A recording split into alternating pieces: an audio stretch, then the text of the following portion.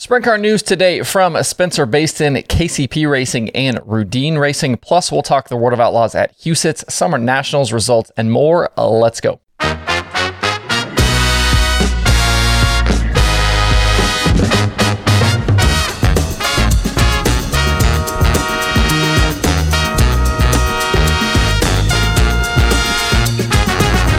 Today is Wednesday, June 22nd, 2022. Welcome into Dirt Tracker Daily. I'm Justin Fiedler. We'll kick today off with a few sprint car news items from the past about 24 hours or so. First, it's been teased for a few days here now, but CJB Motorsports and Spencer Bayston announced a new title sponsor this morning, with Camo brand True Timber signing with the team through 2023. The deal starts this weekend at Huset Speedway, with True Timber now on the blue and black number 5 sprint cars. Bayston currently sits 7th in the World of Outlaws Sprint Car Series point standings with 1 win, 10 top 5s, and 19 top 10s in his first full season on tour. With Casey Kane missing races and Noah Gass down the order, Bayston is all but guaranteed to be the Rookie of the Year with the Outlaws for 2022. And in his weekly top 50 over at SprintCarUnlimited.com, Jeremy Elliott is reporting that KCP Racing recently parted ways with crew chief Dylan Buswell. Adam Clark, who was the car chief, has been bumped up to head wrench going forward. KCP and driver Gio Scelzi have 2 Outlaw wins this year in 22 appearances, along with 3 top 5s and 14 top 10s.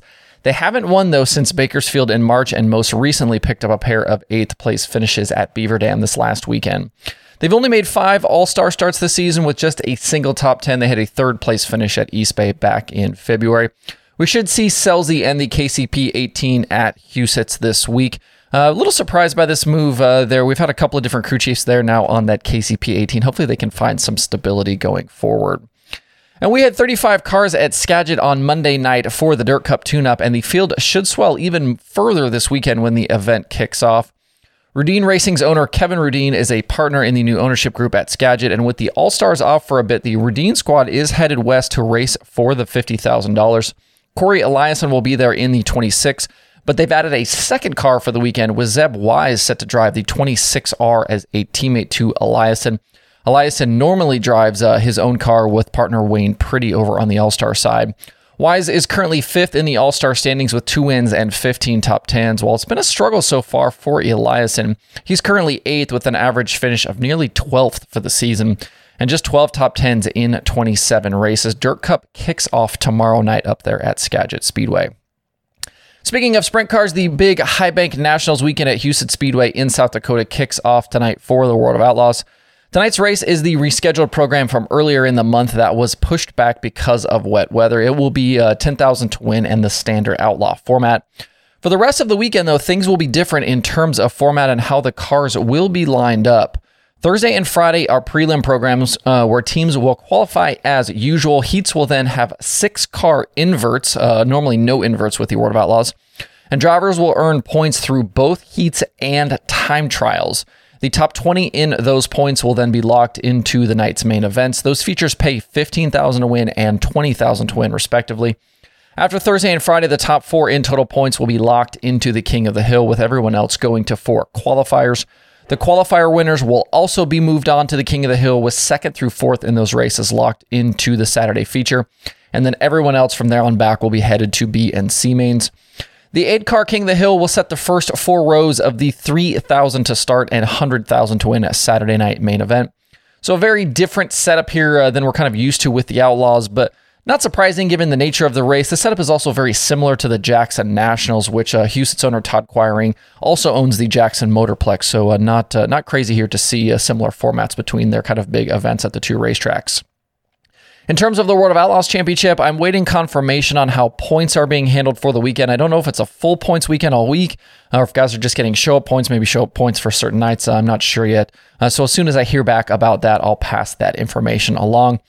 Over the past few years, I have 5 Huset's Outlaw shows in the DirtTracker.com analytics database. David Gravel has won twice, including most recently last August. Aaron Reitzel has a win, as does Kyle Larson and Sheldon Hodenshield. In average finish, Donnie Schatz and Brad Sweet lead the way, both sitting at 4.6 over those last few races. Gravel is close, though, at 4.8. In qualifying, Kerry Madsen and Aaron Reitzel lead the way, each with an average time trial position of 2nd. We won't see Madsen, though, as he's out west at Dirt Cup. I'm guessing, though, we will see Reitzel with his TRD-powered sprint car. The DirtTracker.com analytics prediction formula favors points leader Brad Sweet tonight, and 3/8 mile tracks are right in his wheelhouse, with 17 of his 56 wins over the last 5 or 6 years coming at tracks this size. I'm going to go David Gravel here, though. That team has been pretty good here lately, and Gravel will be extra motivated this weekend, as his car owner owns Huset's, and he carries the track as his sponsor most weekends. Gravel will have a different look, though, at Huset's this weekend. He's sporting Billion Auto as the sponsor on that 2 car. It's a mostly white paint scheme. If you aren't headed to Huset's tonight, you can watch all of the racing live over on Dirt Vision. And the Summer Nationals opened week 2 last night at Springfield, and at the end of it was Brian Shirley picking up his second win of the season. He started 4th and was by early leader Peyton Freeman after a lap 17 restart. He led the rest of the way and survived a right rear tire going flat over the last few laps to bag the $5,000 victory. Bobby Pierce and Max Blair completed the night's podium. It ended up being a pretty frustrating night, though, for both Jason Fager and Ryan Unzicker. Fager ended up in the work area on 2 separate occasions with 2 flat tires, but raced back to 9th. And then Unzicker started 3rd, had a pretty fast car all race, but got caught up in 2 incidents, almost back-to-back, and had to fight his way back forward in the late stages. He ended up 8th, but did give up ground to Pierce as Pierce finished 2nd on the night, like I just mentioned. So headed to Adams County today, the smooth operator leads Unzicker by 28, with Shirley 3rd, 37 points back. No Dennis Erb Jr. last night means he fell to 5th in the standings, and we're now down to 7 drivers that have raced in every feature so far this year. No modified nationals last night at Springfield, so no changes on that side in terms of points. They are joining back up tonight, though, at Adams County. Through these first 7 races, we've had 4 different winners on the late model side. Chris Simpson, Pierce, and Shirley all have 2 wins apiece, and Unzicker has 1. Unzicker and Shirley are the only 2 drivers with top 10 finishes every single night out. So far, we've had 98 different drivers contest a Summer Nationals event in 2022.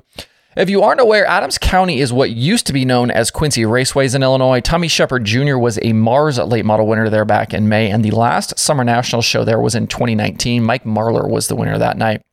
And no shock here, Nick Hoffman, the most recent modified Nationals winner at Adams County. As is the case for all of these Summer Nationals races, you can watch them live tonight over on Dirt Vision.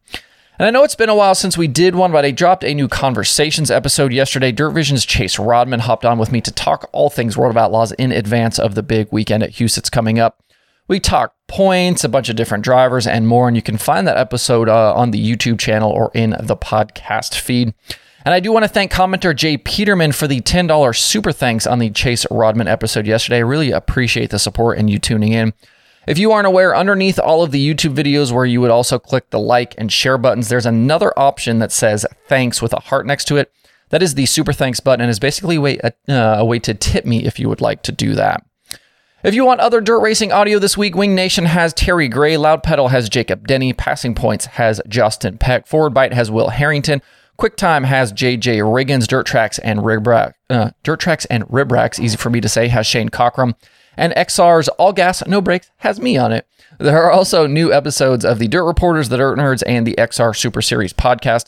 Head over to dirttracker.com/podcast to check out the full list of shows and episodes.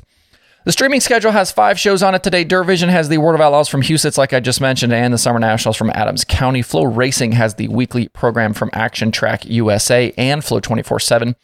And Speed Sport has weekly racing from Buena Vista. To see the full daily streaming schedule with links to watch, visit dirttracker.com/watch tonight.